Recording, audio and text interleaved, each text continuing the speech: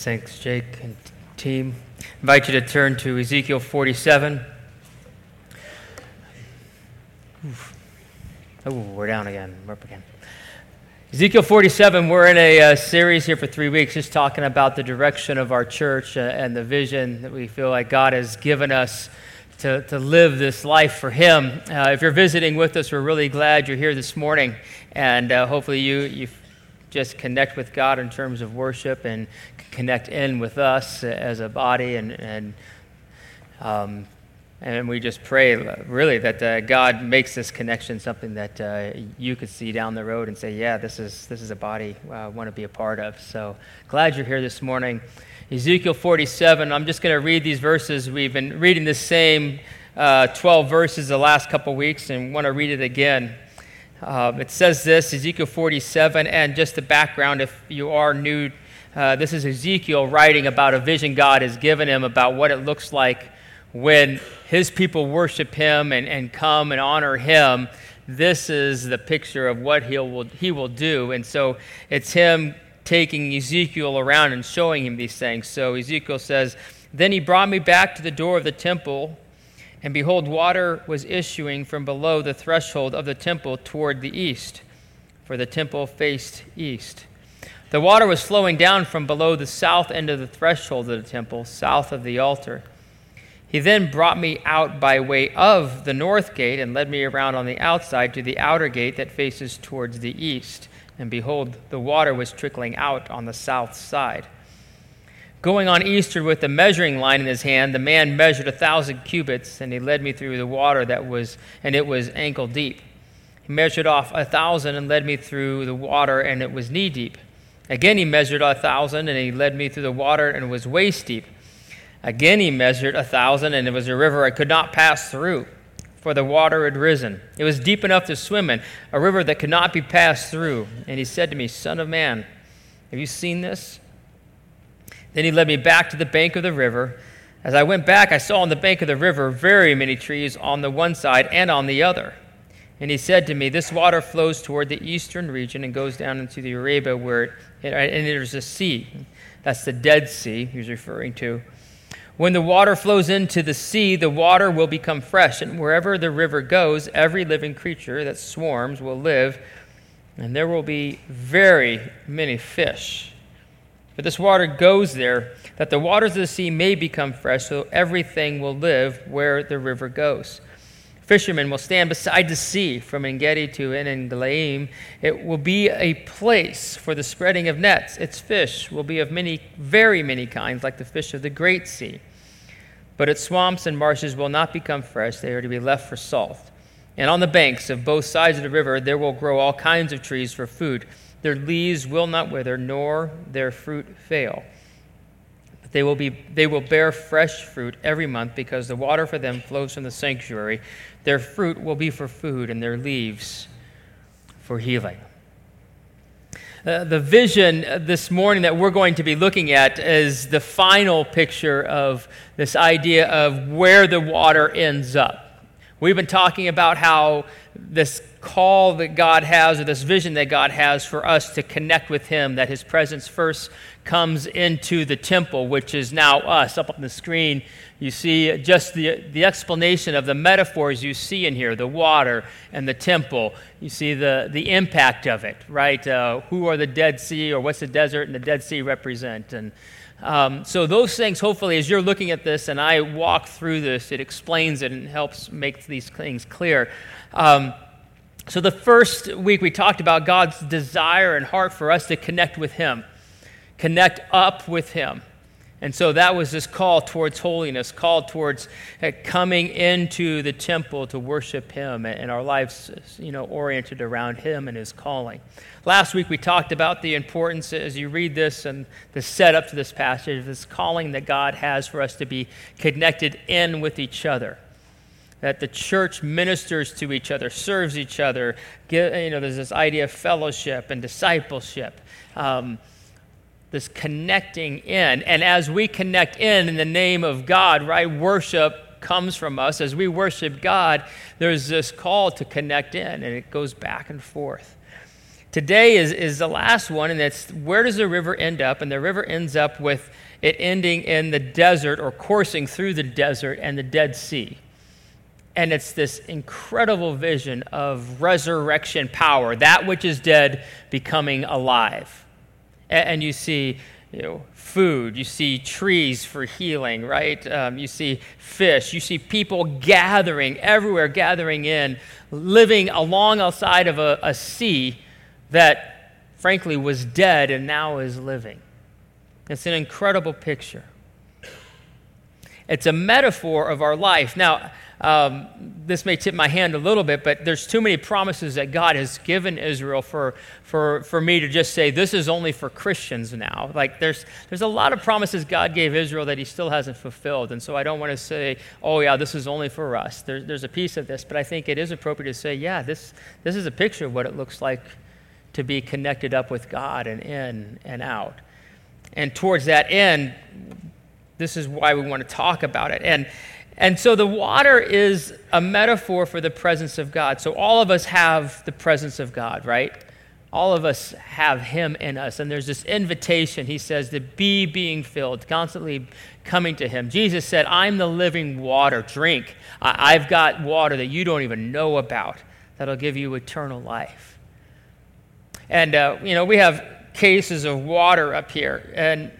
And what happens in the Christian life is that we come to him and all of a sudden he just stacks his water, his presence all around us. And, I wish I could have like pallets and pallets and pallets of this and say that's what it's like to be in the presence of God. It's everywhere. And he says, take a sip anytime you want to. Get out a new one. Take a long drink, right? And if you've lived in the desert, you know what it's like, which I don't know how many of anybody lived in the desert here? Hey, we got a couple people. Arizona, all right there. Yeah, you live in the desert, you know what water can do for you. If you live in places where it's bad water, you know what fresh water tastes like and how wonderful it is. And Christ says, I want you to drink of this the rest of your life. But it's interesting, it doesn't stop with us and the temple. We are the temple. It comes out of us and it begins to course through our lives into the desert places and the Dead Seas, the people around us that don't know him and are in the desert and in a sea of death. And so this morning isn't about us. It's about those who have never tasted God's fresh water, his presence. Now, one of the things that Christ said when he left earth is his last thing. He said, look, I want you to hang on. Don't go anywhere. You got to wait here in Jerusalem, and the Holy Spirit will come and fill you. The Holy Spirit, I'm going to send him, and he's going to come and live in you. So don't go anywhere. He's going to give you power. His presence is going to be in you. Wait till he comes, and when he comes, and you'll know when he comes, then you will be my witnesses in Jerusalem and Judea and Samaria and to the ends of the earth. And so he gives this call that's to the whole church. As soon as you have God the Spirit living in you, you go. You're my witnesses. Every Christian who has been filled with the presence of God has this mantle, this calling to go to the desert places, to the Dead Seas of people's lives, and to bring this good news, right, of Jesus and what he's done. Every single person. If you follow Christ, it's not an option. It's not, once you get mature enough or once you know enough, it's you just do it. You just go, because that's what people who have been touched, have been filled, have tasted the fresh water of God. That's what they do. And what often happens is, I remember even at Bible school and at seminary, it started to get so complex. They started using these words, and they start breaking everything down, and they just got all complicated. And at some point, I was just like, man, I don't even know what this is anymore. What exactly is this? I mean, it can get that way sometimes. And what is this sharing our faith? I mean, what is that? Well, I'm not going to give you a definition. I'm just going to show you. This is what it looks like. God has given you his presence Jesus has come and saved you. He lives within you through the Holy Spirit, right? And what do? You go, well, I got to give this away, right? I have his presence in me. I've got to give this fresh water away. And so you go up and you go, no, I'm not going to give it to him. And right, and you go up and, yeah, I'll give it to you right there. Yeah, no, I don't want you to have that. Sorry.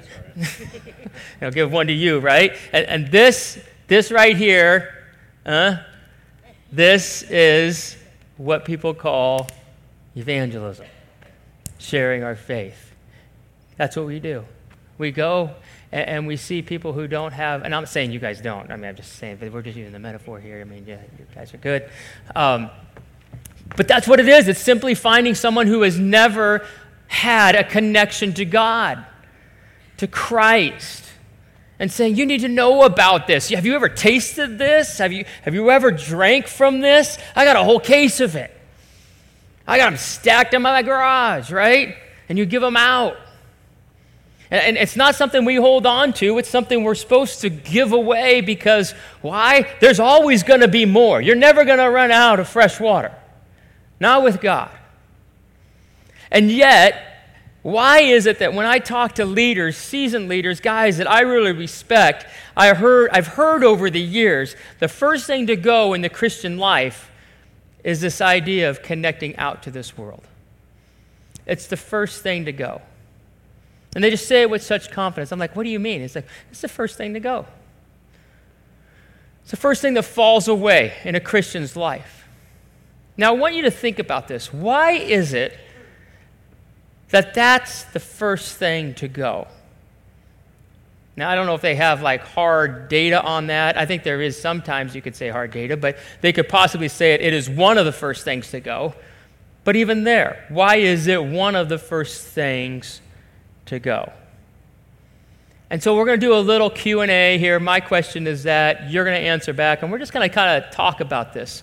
I'd love to hear your answers, and as you share it, I'll echo it back to everybody so they can hear us. You have to do the mic running around here. But why do you think sharing about Christ to other people, which is so clearly commanded, this call to connect out with this world, why is that the first thing to go in the Christian life?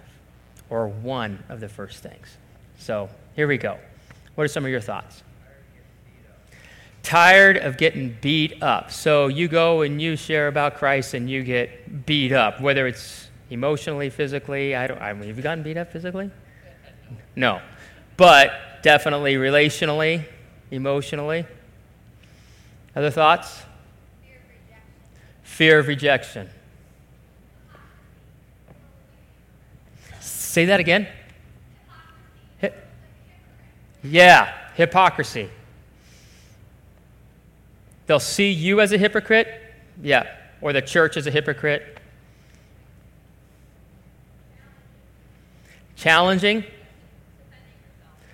Yeah, like all of a sudden you're under attack and you have to have all these answers and they're coming at you and that challenge of being able to defend your faith. It can be daunting. Time. What do you mean? I mean, I know what you mean, but maybe I don't know what you mean. Maybe you got too much work, too much schoolwork. Okay, time. I don't even have time to do this. Too much work, too much schoolwork. You don't have any margin. Any other thoughts?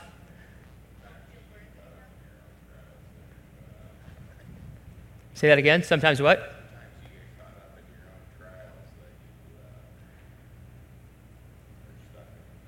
Yeah.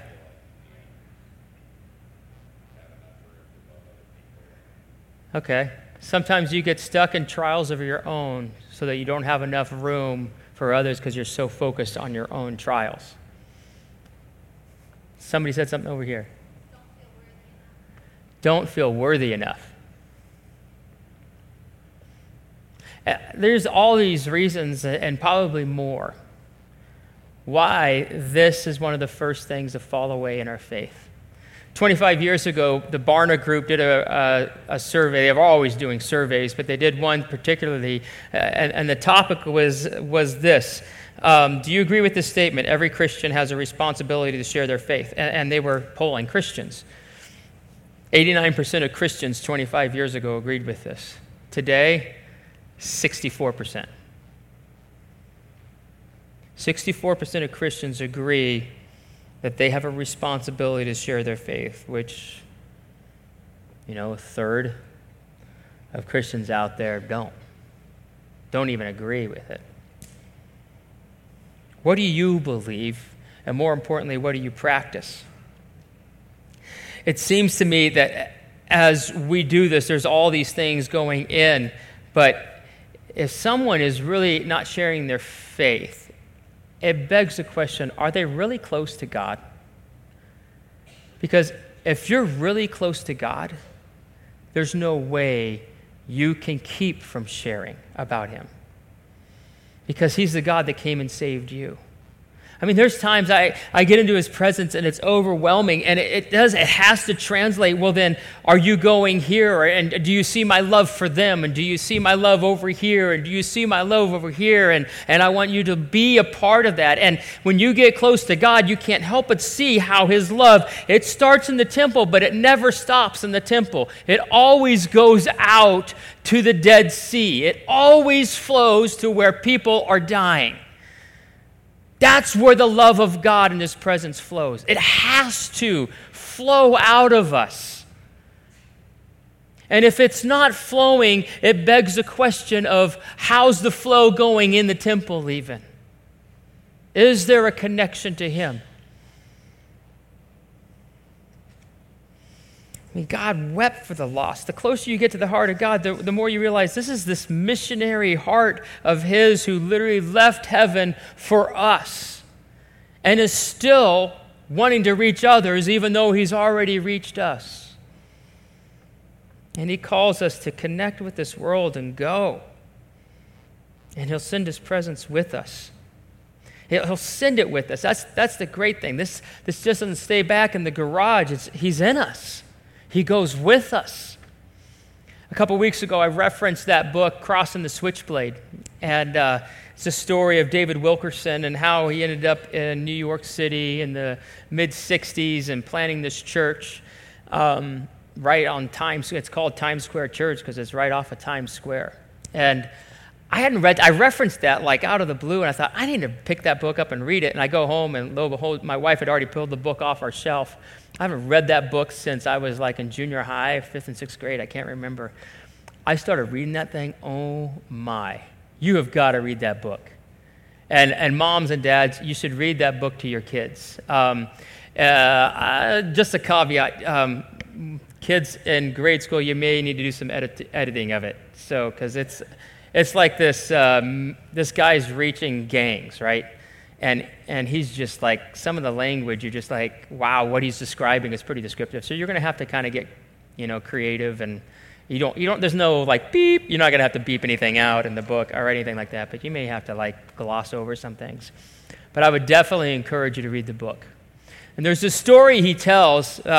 He already made one journey to New York because he felt like God was saying, this is a pastor in Pennsylvania, right? I'm going to spill water. I keep throwing this thing around.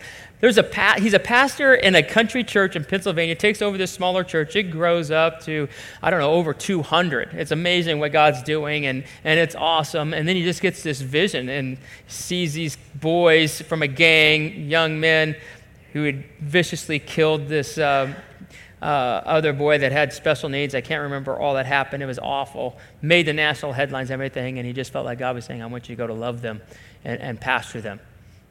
And so he goes to New York City, just shows up the court, and they take all the reporters, and he was there. They find out what it is, and he interrupts the judge. He does all this stuff trying to he's just innocent. He's just this country pastor in big city New York, just innocent, going, hey, nobody's reaching these kids. I'll love them. And gets all over the national headlines. They take his picture, and of course, everybody back home, it's this big scandal. And they made him look like he was just they just made him look foolish in these papers. And so, but he's like, I can't help that. I was just here for this. I wasn't trying to do anything. And he just felt like, what in the world, Lord? Why are you doing all this stuff? Why did I have to look like a fool? Like, that's not what I was there for. So he gets another call, prompting. God says, I want you to go back and I want you to minister to these boys. And so he goes again, and he's like, I don't know what I'm doing. Why am I going here, kind of thing? But he goes out of obedience, and he gets to New York City, and kids, this is before they had cell phones, right? This is back when they had phone books, which I know you don't even know what a phone book is. Can you imagine a phone book for the city of New York? Like, it's nuts. And so he's trying to contact one of the families. There's 7 families. He's trying to contact just one. And there's, 200 names or something like that, last names, 150, 200 names of people with that same last name. And he starts just calling them. He's only got $5 worth of dimes, and he runs out pretty quick. And he's like, we're never going to find these people. We don't know. So they just get in the car, and and he just says, Lord, if you want me to find them, you're going to have to lead it. So he gets in his car with his associate pastor who came along with him. And they just start driving, and they get into Central Park and start to get lost. And I've gotten lost in Central Park. It's not hard to do. Like it is and it isn't.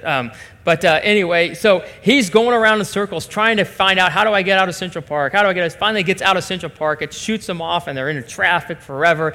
And then all of a sudden, he realizes, wait a minute, we're in the Hispanic side of town, which is the last name of the guy they're trying to reach on the list here.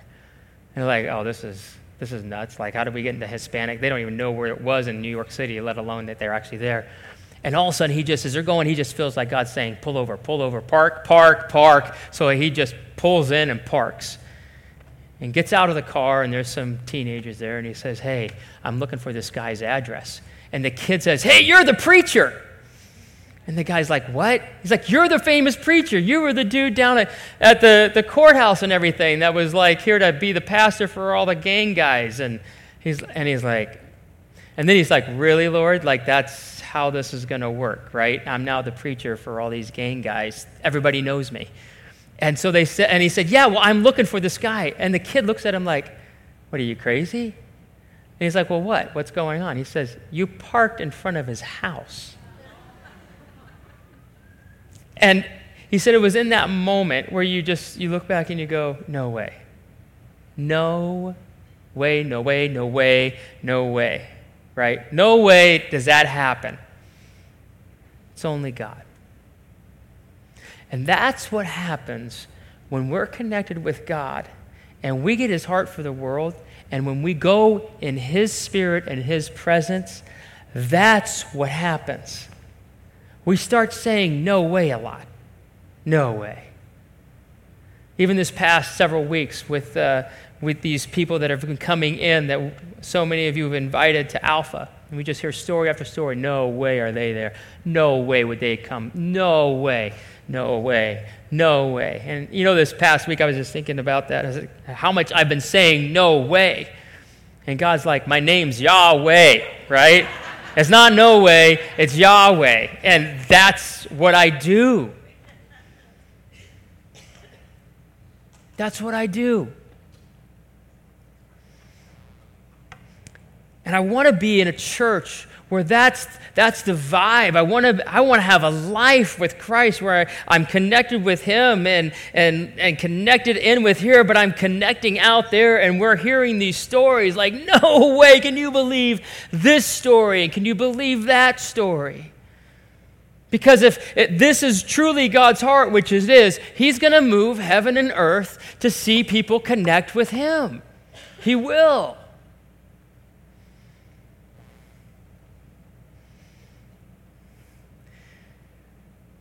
And I believe as we look at this church, there's a lot that's happened here in the last 6 months. And I have found myself saying this a lot. No way. No way. And a lot's been just as I look at what's happening in the children's ministry and the youth ministry and then our adult ministry. And I even look behind the scenes. I just look at all and go, no way. This is unbelievable. And the worship ministry. And I go, no way. Like, that's no way. I've seen this kind of thing before. And I know what happens when all of this stuff is this healthy is God starts moving, and he starts pulling people in. He starts drawing people in because we're in a place, church, where we're pretty healthy. We are. We can handle more. We can handle more lost people. We can handle more prodigals who need to come home. We can. We've got the room. We've got the bandwidth. We've got the maturity in this church. He's prepared us. Like there's a whole lot more room we've got for people to come in. And I believe we're going to be heading into a season, or God is calling us into a season where we are going to be making these connections out in this world, and he's going to be bringing in more. Now, I'm not a prophet, so you can't stone me if I'm wrong, but that's what I see happening. I see it happening. It's already happening. We quadrupled in size in the people that are coming, seeking the Lord. Quadrupled. Are we overwhelmed in Alpha right now? Yeah. That's what happens when you grow, by 4 times what you did the previous time we met. Is it a little bit messy? Yeah, it's messy. And then welcome to ministry. And all we have to do is sit back and we pray and we say, okay, God, you got to do what we can't do so that we can sit back and say, no way, Yahweh. Right? So there's some things I want to encourage you on this. If you don't know where to start, if this has fallen away and you aren't keeping this up, because it is one of the first things to go, I would agree. I've seen it happen in our church. I've seen it happen in my life. This is one of the first things to go. And if we want to keep this up front, we're going to have to be diligent and very intentional about how we live our life. It's not hard. It's not complicated. It's handing out fresh water, right? It's going to people, being sent by him. So I want to give you several different ways, easy, simple steps that you could take. One of them you're going to laugh at. This room's getting more crowded, and we need you to move to the center sections. Front and center. Now, I'm not looking on anybody on the outside, back, right, left. I'm not looking. I don't have any names, any faces. I'm going to simply look down. I'm not looking out. No, what's happening is when you walk into the service, when it starts, imagine walking down this aisle. Everybody's standing up, walking down that aisle, which is typically where everybody does because nobody wants to come down the center aisle. They typically come down these 2 aisles right here or on the outside. But when you come down the center aisle or you see from the back, it is literally jam-packed in the back. Doesn't feel like it because once you sit down and everybody, there's all kinds of room in here. But the problem is perception is everything. And if our guests come in and they perceive there's no more room, guess what? They're not going to come back. And we don't want that, do we? And we don't want that, do we? And we don't want that, do we?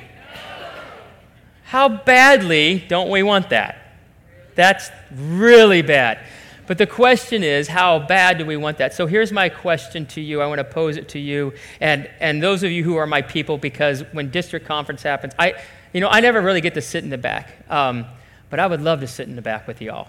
I mean, you're my peeps. Deep down inside, I love you back there. I mean, I'm with y'all. When I go to district conference, all these pastors, I sit in the very back. I love it. Just let me get in the back. I can mess around. I don't have to pay attention. I can text all my buddies. That's what I just do. I sit back there and text and cause a bunch of trouble. I don't think any of the district staff is here today, so I think I can say that safely. Oh, it's on. It's recording. Oh, no. So here's the thing. Would you consider, those of you who typically sit in the back, we need you to prayerfully consider moving forward, and we need people to move in. Even you on the side, if you could change your hood, which is hard to do because we already changed your hood once, just messing up the seating arrangements here. We know that. And the hood, what is a hood? If you're newer to our church, a hood is a row or two in front or behind you. You're going to sit there, and you're creatures of habit, so you're going to sit there probably the rest of your life or as long as you go here. We're just that messed up. So might as well get to know the people in front of you and behind you because you're going to be around them for all that time. So we encourage neighborhoods, get to know your peeps. So we're asking you to change where you sit in this room. Now, if you think that's hard, you weren't here 5 or 6 years ago when we did the Shifty 50. Everybody remember the Shifty 50? What a nightmare that was. That was hard. We had to get people to shift to a different service. We're not even asking that. We're just saying shift 15, 20 feet. All right? So this is a spiritual thing. It really is, though. It's a spiritual thing. Would you come and make sure the center is filled? Front and center is filled. And I will tell you what will happen is we will grow. We're going to grow, and God's going to bring people in, the prodigals and the people that are searching, the people that are broken, and this room is going to be filled up again very quickly, because that's what God does. He brings people to places where he knows his presence is. The other thing is, I want you, number one, that. Second thing, to once again ask God, am I taking this seriously? And if you feel like, man, every time I go out, it's hard and it's difficult, like so many of us do, and your connection to God is not what you should or what you think it should be, I would come to that Holy Spirit weekend that we're talking about in October. That is a whole time where we get into the presence of the Holy Spirit and ask him to move and to fill us and to take hold of our lives. And when you come out of that time, guess what? You will have front and center living for him and going wherever he goes. And there's something that happens. Those no way stories all of a sudden start happening. No way, no way. You wouldn't believe. Think through who he wants you to be reaching. Do you have that risk list that we talk about, that top 3 to 5 people where you know God's put them on your heart and you're praying for them? This is crazy. I've been praying for my boys over at AutoZone, and I've just been praying like, Lord, I want to figure out how to reach them and keep loving them and whatever. Sean comes in the office this past week, and he's like, dude, I know this guy you've been working out with or trying to, reach. And I go, what? And he goes, yeah, he was in my youth group back in Northside. And he says, yeah, and he said he's into racing, and he's trying to move to South Carolina. Of course, Sean was in South Carolina for like 2 years, and so he actually knows several different Christian racing teams, and he says, I could probably get you hooked up. And this guy says, Scott never offered me anything like that. I'm like, yeah, I'll give you something to offer. But that's what God does. I was like, no way. How does that happen? It's God. I want to challenge you to do that. Take it serious. And if you feel like your heart for the lost is growing dim, or if you feel like your connection with God, take serious that invitation to come to the Holy Spirit. Because if this thing's going, there's a problem. There is a problem. You're off. It's a great indicator of your health and your connection up. It's an incredible indicator. If your heart doesn't beat for the loss of this world, you better seriously reevaluate your connection with God. You have to, because they're so intricately tied. So that's personally. Corporately, we as a church try to partner and try to set up avenues where you can come and somehow bring a friend. And so what we have done is we feel like we have found a place where a ministry where we can do that, and that's Alpha. Now, I am not a guy I'm not going to ever die for Alpha. We shut down ministries all the time here. But there's just no sacred cows. We believe sacred cows make great steaks. That's our motto around here. So we are going to run with Alpha as long as we can, but as soon as it becomes ineffective, we're going to ditch it. We're gone. I'll be the first to put a steak on the barbecue and say, that was great, tastes good now, we're done. What's next? So let me hear you. It helps us with the mission. That's all it does. And what Alpha is, if you're new to our church, and I had somebody come up afterwards and I had talked all about Alpha, and they go, you never explained Alpha to us. This is our first Sunday here. What is that? I'm like, all right. So I talk about it so much. Alpha is simply a meal, a talk, and a discussion. A meal, we eat dinner together. A talk where we hear a talk about Christianity, a certain aspect of Christianity, and then we have a discussion. And it's an environment that we've created where it's safe to bring anyone, an atheist, an agnostic, a prodigal, whatever describe from faith they come or not faith. It's an environment for them to process what they believe and interact with Christ and his love that comes through his body. And it's a magical evening. It's hard to describe how this works, but it does, and we see God soften people all the time. And that's Alpha. And what I would encourage you to do is the church is opening this up and saying, hey, look, there's an environment where you can bring someone and it's safe. and they can explore what it means to follow Christ. And I would challenge you to check that out. Bring someone. Come with someone. We don't want just Christians to come. I mean, I've told Christians, some of you are here, I don't want you here. It sounds really abrupt and rude, but it's true. We don't need a bunch of tables of Christians. We want a bunch of tables of people that are seeking and trying to understand more about Christ. So bring your friend. That works. Don't just say, hey, go, come with me. I want to challenge you to do that. Pray about that. Ask God, Lord, would you give me those people? There's several other things that we do as a church, and I want to just briefly highlight these. So we want to provide opportunities for you to help connect with this world. There's a personal obligation that you have just relationally in your life with people, and yet there's also this idea of, hey, wait a minute, there's other people, other Christians doing this and doing it effectively that are reaching certain aspects of culture that this church cannot. So our church, when Christ said, I want you to go to Jerusalem and Judea, Samaria and or Samaria and ends of the world, there's this idea of God breaking this down into geographical centers. And so we talk about local, we talk about regional, and we talk about global. So our church has partnered with 3 different ministries locally that we see reaching segments of the population that we're not reaching effectively. And what we say is, hey, go join them. In the name of Christ, go join them. It counts. So we have Fish, which helps reach a part of our culture here in our area, and it actually works with a number of churches to make sure that our helping hurts, but it's a compassion-oriented ministry.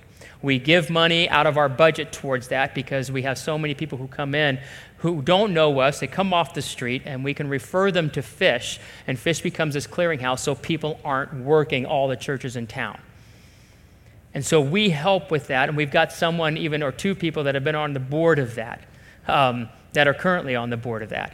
That's something that you could be a part of that helps those who are hurting, a compassion-oriented ministry. We also have Akron Pregnancy Services, which is a group of Christians who said, hey, wait a minute, if we're against abortion, we better be for those people who are struggling with this idea. And how do we create an environment and a way to help young moms or mothers, even middle-aged moms, deal with this crisis of, I didn't know I was going to be pregnant. And how do we help the dads through this? And so it's not just talk, it's putting a walk with it. And Akron Pregnancy Services, we have a number of people volunteering there. We've had people on their board. And we say that counts. And what you see is that ministry reaches people who are in crisis, and somewhere in there, they see people coming to know the Lord. They see the lost finding Christ. And that counts. We have another ministry that we've been partnering with for a number of years, and we send a lot of people to, and it's here in Wadsworth. It's called The Garage. And if you haven't heard of The Garage, I've invited actually Lori Beal. She's been a part of our church for a number of years to come up. Everybody say hi to Lori. Hi, Lori. Hi. So what's The Garage? The Garage is a ministry right here in town, and we seek out and find kids that are hurting and lost and try to give them hope that we have in Christ and give them a place to go and be safe and hang out with each other. It's at-risk kids. It's at-risk kids. Yep. And we talked earlier, I kind of am one that thinks all of our kids are at risk. There's so many different things coming at them between social media and bullying and all the pressures of society. So anybody's welcome at the Garage. But our target kid is those that aren't in band. Maybe they're not playing football, they're not volleyball. They really don't have anything to do. And so your week, so they could understand, hey, this is a ministry I could possibly jump into, your week looks like what, or some of the things you guys offer? Okay. So Monday we have a teen parents program. It was teen moms up until about a year ago, and we have some dads that are hanging out and want to learn how to be a dad and learn how to be a boyfriend or spouse. We have some of them married. Tuesday, we have discipleship groups. Those are smaller groups where some of the kids have a lot of questions. I guess it's our mini alpha. Yeah. And then we also have an 18 to 22 group, and that's our kids that are growing up and going on, but still want to hang around with us and want to still be in life with us. We never They don't have a place loose. to go, right? Yeah. So it gives them a spot to still belong and still seek. Wednesdays, we go into the high school and have lunch there.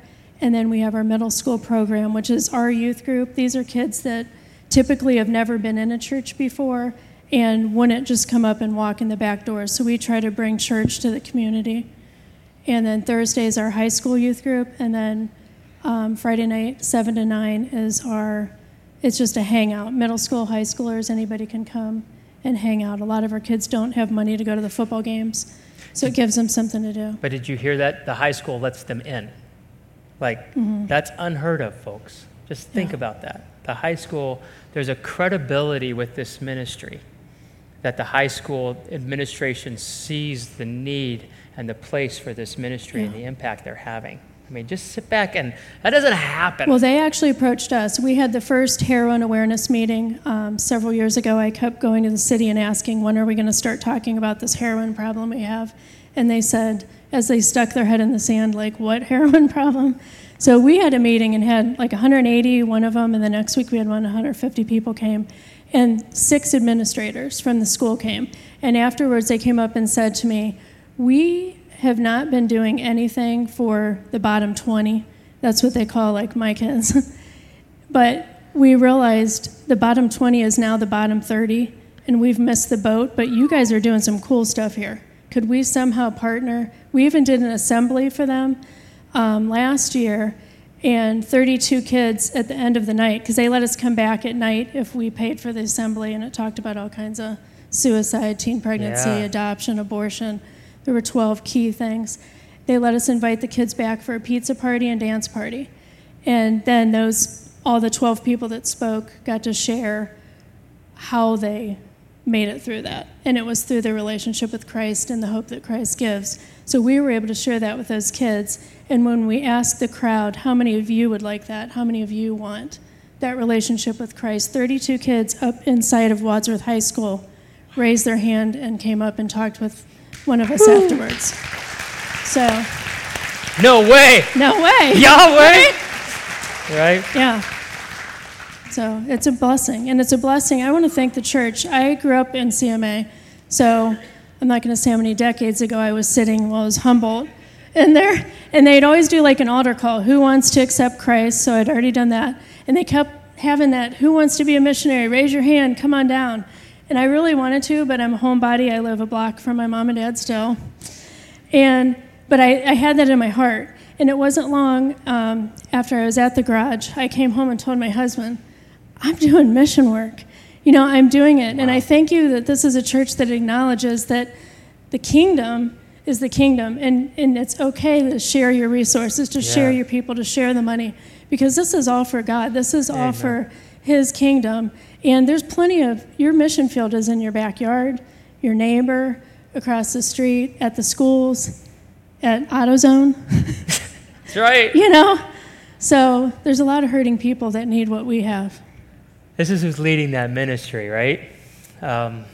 Thank you, Lori. Yeah. Thank you so much. Wow.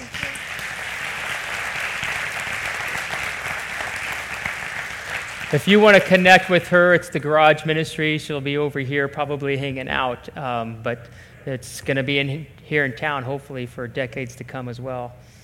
We have 2 other ways you can connect. We think regionally there's 2 partnerships that we have. One is with Envision Cleveland, and it's a specific ministry reaching refugees and people in poverty up in downtown inner city Cleveland.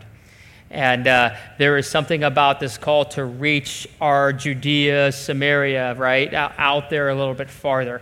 And we encourage partnerships with them. And we've done a number of things with Paul Honeycutt, who's the leader of that, and had him down, and we'll be having him down to speak here, I think, in a few months, whether it's in early January or maybe in December, I'm not sure.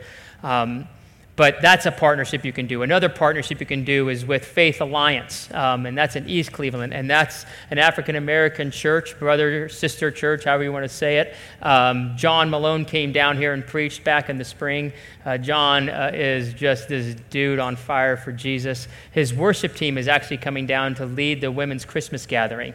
And you won't want to miss that. Trust me. Those girls, and it's all girls. Actually, there's one. I think it's one of the boys there from the church leads it on the drum or plays on the drums. But amazing worship team. And so we partner with them and we help them out and we do ministry together, and we want to see them reach their town and help them reach their town, as well as bringing them down here to say, hey, Lord, help us figure out how to reach the African American community and those around us. And so it's a partnership that way. And the final thing, I'm just kind of buzzing through these last things because I know I'm running out of time, is our connection globally. And we're part of the Christian Missionary Alliance. And the Christian Missionary Alliance sends out over 700 international workers throughout this world.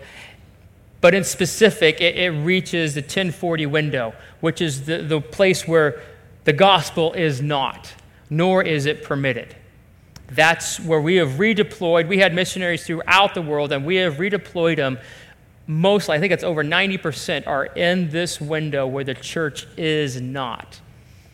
And you can't preach the gospel without going to jail.